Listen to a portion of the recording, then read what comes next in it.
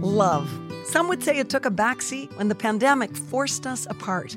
As a family-run and proudly Canadian-owned company, Charm Diamond Centers saw the need to bring us together with tales of love and created the Canadian Love Map podcast. Since then, we've shared hundreds of real, uplifting stories that prove love conquers all. So thank you for listening. We couldn't do it without you. And remember, love starts here. Don't you just love a good love story? Love is like that. It's the light that is part of your life. It's unconditional. There's something there for all of us. There's hope that we can get through this and find some joy in our lives. He's always been the one. Self-love is a love story too. Those little sparks of joy are really important. Imagine someone making your biggest dream come true. It's important for people to understand that you're not alone. Well, we love to be part of a Canadian love story. The love story never ends. Well, love is the most important thing. It's really hard to explain when you grow up your whole life not knowing anybody. And so in our 50s, to have found somebody else that we're related to, it alters your worldview. It makes you feel connected. It's the best thing that ever happened to me. And if there's somebody else that pops up, we will embrace them. Hi, I'm Nancy Regan. This week's love story belongs to Dorothy and Dawn. In 1955, two babies were born a week apart at the same hospital.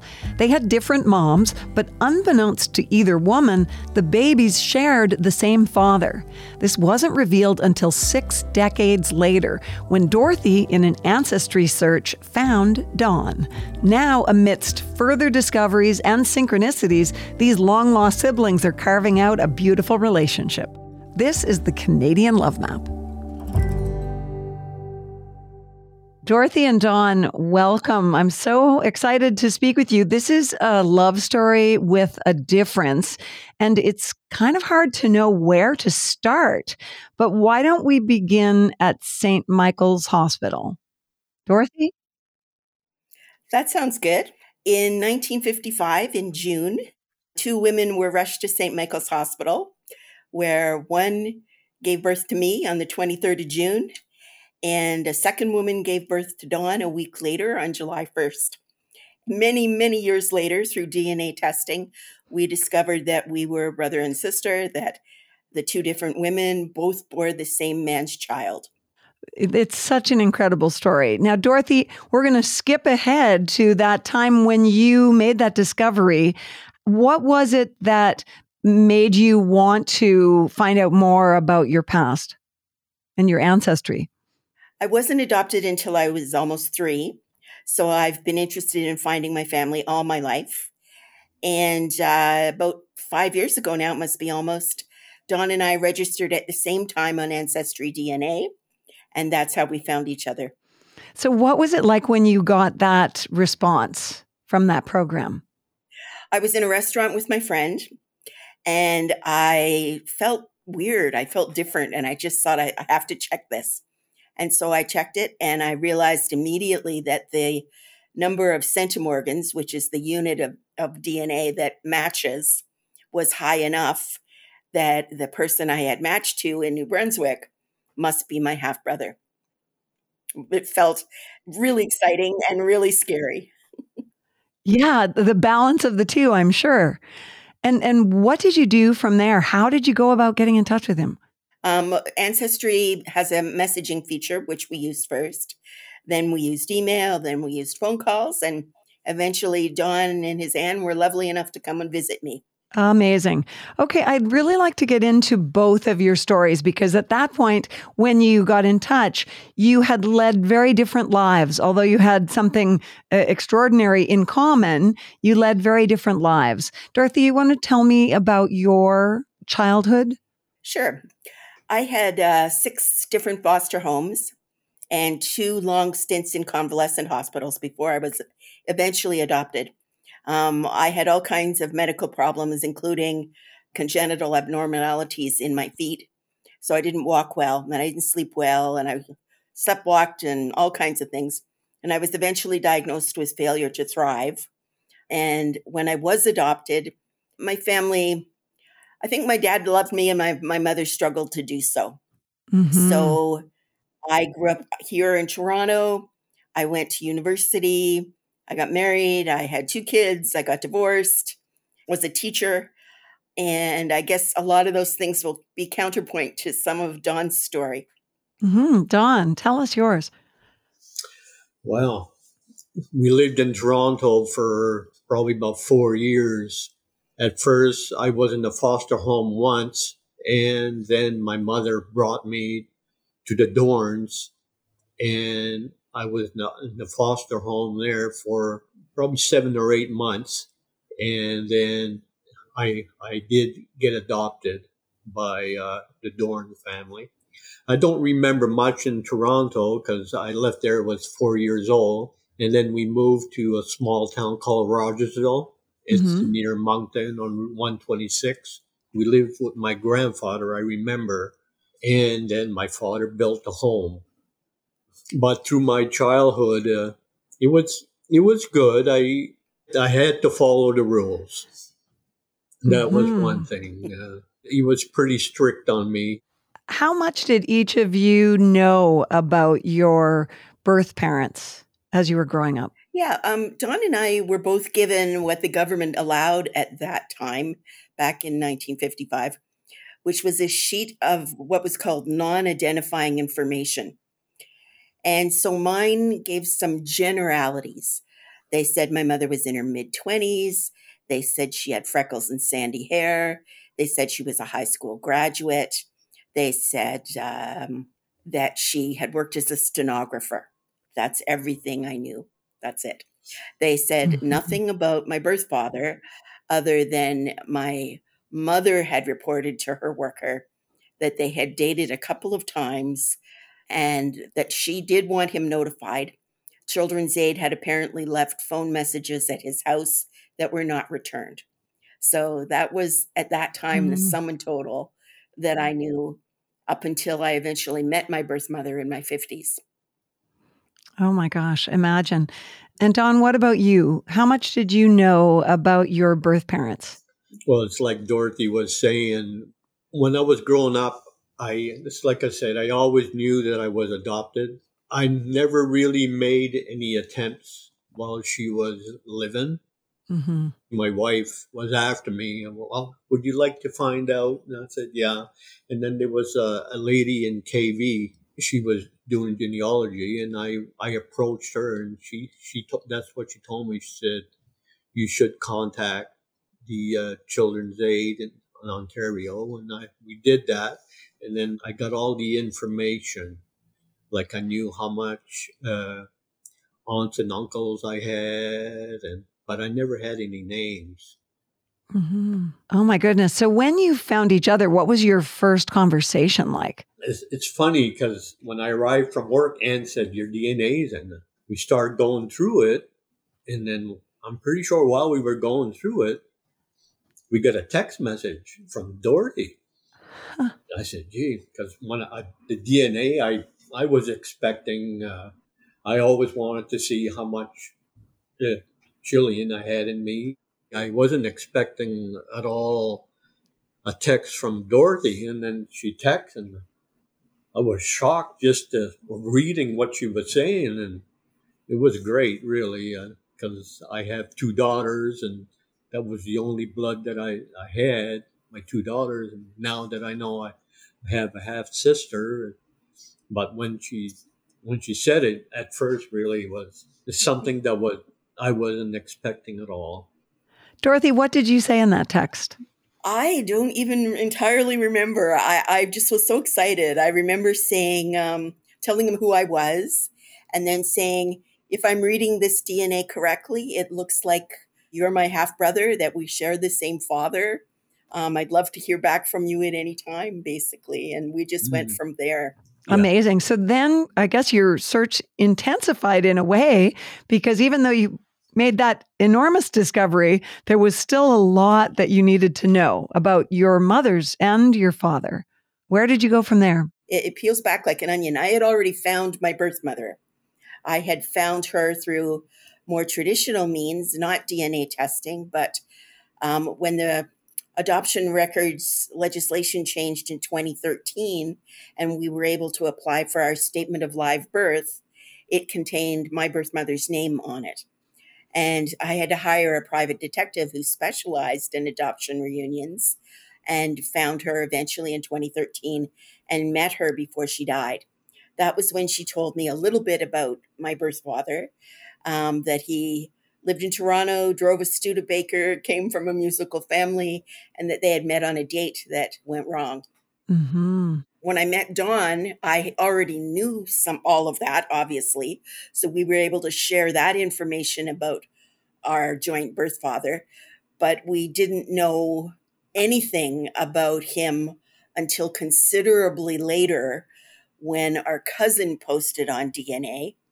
And through our cousin, we were able to do a little bit of detective work and figure out who his uncle, our father, was, and find out his name and find out where he lived and find out a little bit more about him. Our cousin was initially very forthcoming and all kinds of things to say, but then I think it became difficult for him and he stopped communicating with us after a little bit. Uh-huh. And when you found out more about your father, I gather that kind of left you in an ethical quandary. It is and it isn't an ethical quandary. Part of me says that Dawn and I are pretty decent people and we're well worth knowing and we haven't done anything wrong. And every family has skeletons in the closet, every family. So people should be able, I think, to handle whatever gets thrown at them. Although I realize there might be a period of time where they need to adjust to what gets thrown at them. It looks like our birth father, certainly in my mother's case, my conception wasn't consensual. Mm-hmm. Dawn's conception was within a couple of days of my conception. We also have an older half-sister, Denise, who we will unfortunately never get to know because she lives in a care home and has dementia. She's 5 years older than we are. So the conclusion is perhaps that our birth father, maybe the kindest way to say it, was liked the ladies too much. Mm-hmm. There are other ways to say it that are less kind and maybe more factual. I don't know. Yeah. So the ethical quandary that you ask about is, we would really dearly love to get to know our father's family. He had 3 kids in his marriage. We don't know how many others. And we would dearly love to get to know them, but also coming forward will make them see their father in a different light. So that's a bit of an ethical quandary. I went through that with my birth mother. It was very hard for her to admit to her kids what had happened. She'd never told them. She'd never told them she was date raped. She'd never told them she'd had a baby. So telling her family that was really hard. And they didn't handle it all that well. They really struggled with that news. So that's the ethical quandary. You know, you're bringing somebody news that will alter their life. But I know having Dawn in my life has altered my life for the better, regardless of the circumstances of our birth. And that's the way I'd like everybody to try to see it. That's beautiful. Dawn, tell me about your birth mother. Of what I know about my birth mother, she left Chile when she was young. What I know about my mother, she learned English through records and that, and she became a translator. Did her parents know that she was pregnant? Were they aware that she had you? Through the information I got, she didn't want to tell her family. Her family, I don't think they would have. She kept it a secret, in other words. Wow, both your stories really point to how differently men and women were treated at the time. Yes. Dorothy, what do you have to say about that? Yeah, I think that's really true. Our father got off scot-free multiple times, 3 that we know of, possibly more. And my birth mother, you know, it was very hard watching an 83-year-old woman break down talking about what happened to her when she was 23. You know, and she said it was the worst night of my life, but at least you came out of it. Oh my goodness. Which I thought was a lovely thing to say to someone that she had just met. But it came very close to ruining her life. Although, in another very odd coincidence, almost immediately after encountering my father, she met another man. So she encountered my father in October. She met another man almost immediately after that. They married in April, and then she gave birth to me in June. Oh, wow. So it was a struggle in her mind whether or not to keep me. And I guess in the end, she decided it wasn't fair to him. So there's another example of the man, as you say, being prioritized and his needs and his desires being prioritized, over hers because she didn't want to give me up. And I often wonder what it would have been like to have been raised in that family. But obviously, that's one of the things I'll never know. Oh my goodness. But also, the shame with which women were treated when they got pregnant out of wedlock, so to speak. Yeah, she was still ashamed. All those years later, 53, I was 53 when I met her. All those years later, she was so embarrassed and so ashamed. And I kept saying, it's not your fault. Don't be embarrassed. Don't be ashamed. It didn't matter. That was shame she carried her whole life. And it really made me see the generational difference because I don't think that anything about Dawn or I is shameful. Nothing about us is shameful. So Right. I think it's good that the time has moved on. I love the way you shook your head there, Dawn. You're right. We're not shameful. So, I'm so glad that the times have moved on from the pain that both our birth mothers went through. We couldn't share the great stories that we do here on the Canadian Love Map podcast without the amazing support of Charm Diamond Centres. They are Canada's largest family-owned jeweler, and they're proud to be putting love on the map. The folks at Charm Diamond Centres are thrilled to be a part of your love story. So visit charmdiamondcenters.com or one of your local stores. Love starts here. I know, Dorothy, that you and your mother had something interesting in common. You both wrote books about your journeys. Is that right? Yeah, the coincidences just pile on. It's very, very strange. When I met my birth mother, I had just written my own memoir, Falling for Myself. And she told me that she had written a memoir and had it self-published from Canada to California, which was the story of how she had grown up. Her father abandoned her sister and her mother in the 30s. So you can imagine they rented one room and all three of them lived in one room in Toronto while the mother worked. And that was an extremely difficult growing up. But she, in her memoir, also wrote about something very strange. She and my adoptive mother went to the same elementary school. Now, 10 years apart, but Swansea Public. So my mother's childhood and my birth mother's childhood were extraordinarily similar. They went to Sunnyside Park. They loved going to the Eaton's Santa Claus Parade. They went down to Eaton's to see the windows. It was just so interesting the way their childhoods were so incredibly similar. And then I'll just give you one last coincidence because I think it's really so cool. When I went to Western, I didn't know why I needed to go to Western. Nobody in my family had gone to university, let alone to Western, but I had to go there. I subsequently found out that I was 30 minutes away from the McLean family farm, where 7 generations of my mother's ancestors had farmed, and that 2 of my best friends at Western drove right past the farm and the graveyard every day on their way in to Western. It was just the strangest coincidence. There I am studying history at Western, where I eventually, when I knew the name, went back to Western and discovered that there were all kinds of Maclean's papers right there in the reading room that I would never have ever been able to think about looking at because I didn't know the name when I was a student. Dawn, tell me about the coincidences with you and your family and what it was like to go to Chile. Yeah. Well, my wife and I, we decided that it was time to go to Chile. Once we got there, we arrived at a big hotel. We were there for 10 days altogether. So we said, well, we're going to start in Santiago. And then we took off. We went down to La Serena, way up north in the desert.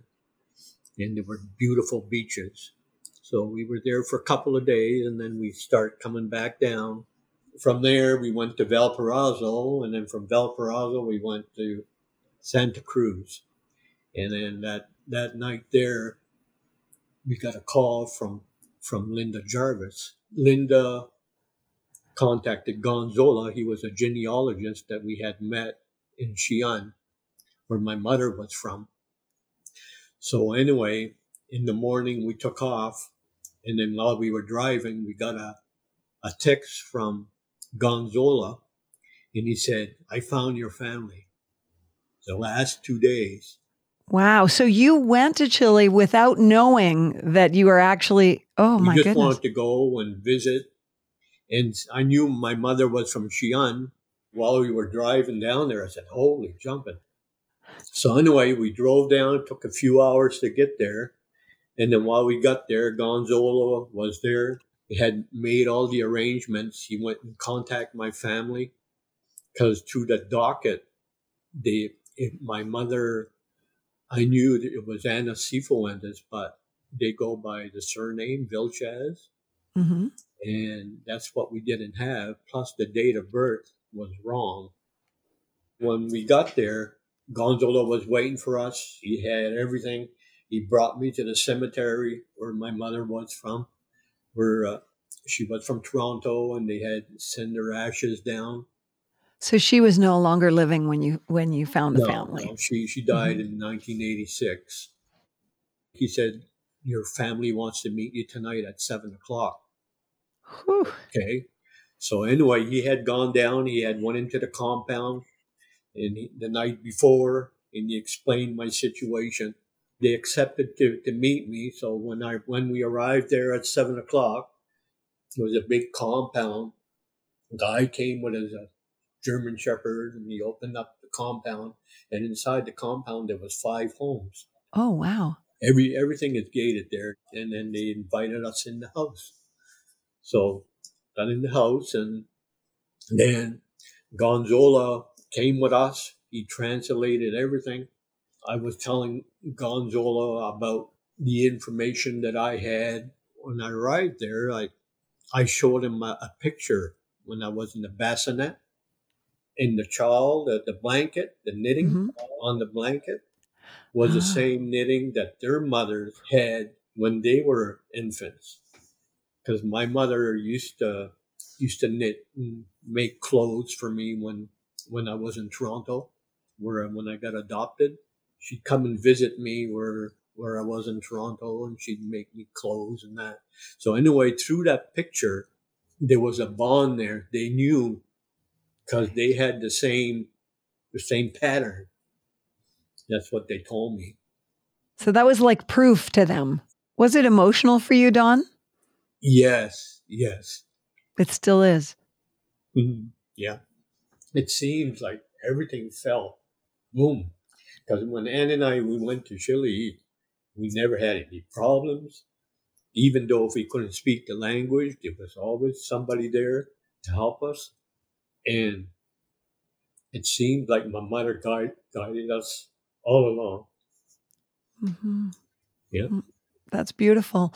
I know in terms of coincidences, there are also quite a few coincidences between the two of you and the way your lives unfolded. Yes. Tell me about that. Dorothy?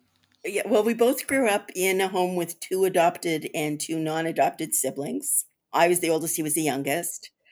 We both had Springer Spaniels. Don, in fact, trained his in agility. Our Springer Spaniel, Tasha, could not be trained to do anything, but we both love the same kind of dogs, which I thought was really cool. There's also a really interesting coincidence in our cousin when we found him. He was born in St. Michael's Hospital a month before we were. And one of the other things he told me was that he has a son named Connor. I have a son named Connor. Nobody in my adopted family is named Connor. But our cousin told us that our grandmother's maiden name was Connor, which was why he had named his son Connor. And it just, again, this extraordinary coincidence that I named my son Connor. It's just all of those themes, so many interesting coincidences and things sort of continue to be recursive in the story all the time, which is just so interesting. It makes you question nature and nurture and, what role both of those things had in our lives. How would you say the two of you are similar and how are you different? Dorothy is more verbal. She has, she was a teacher. I know I coach a lot of hockey and that. We were similar, but in different ways. Mm-hmm. We both know that every good phone conversation begins with 3 minutes about the weather. That's something in common. We both like to do that when we first start talking, which is just funny. It's just so funny. Nobody else wants to talk about the weather with me, but Dawn always does, so that's good. I think we have similar sense of humor. I think that we're both very emotional, but work very hard not to show it. I think that's also true, that we kind of hold that tight. I think obviously we're different in that he's an athlete and I'm disabled, and he thinks hockey is just the greatest thing on earth. And I don't know why people want to strap knife blades on their feet. I have no idea. But, if he enjoys it, that's great. So I think that there are some similarities and some differences that, I leave myself wondering how much of it is something that we've inherited together and how much of it is because we grew up in completely different places. It's really interesting to wonder, because it's the kind of thing you're never going to know for sure. What has it meant to each of you to find the other? Myself, I'm thrilled. I'm really glad, because I had 2 daughters, but for blood, knowing that I do have a half sister, I do love it. Dorothy, how do you feel to have found Dawn? It's really hard to explain. When you grow up your whole life not knowing anybody, just as he said, the first people he was blood related to that he ever laid eyes on were his daughters. The first people I ever was blood related to that I laid eyes on were my 2 kids. And so in our 50s, to have found somebody else that we're related to, it alters your worldview. It makes you feel connected. There's a kind of a brotherly and sisterly love that I felt for Dawn that just kind of happened instantly. Like, it wasn't something I felt we had to work at, which was also really nice. I think also one of the things that all of this journey made possible was that we encountered a woman who used our DNA to do DNA genealogy, who gave us this huge family, which goes all the way back to England and in my case, all the way back to Scotland as well.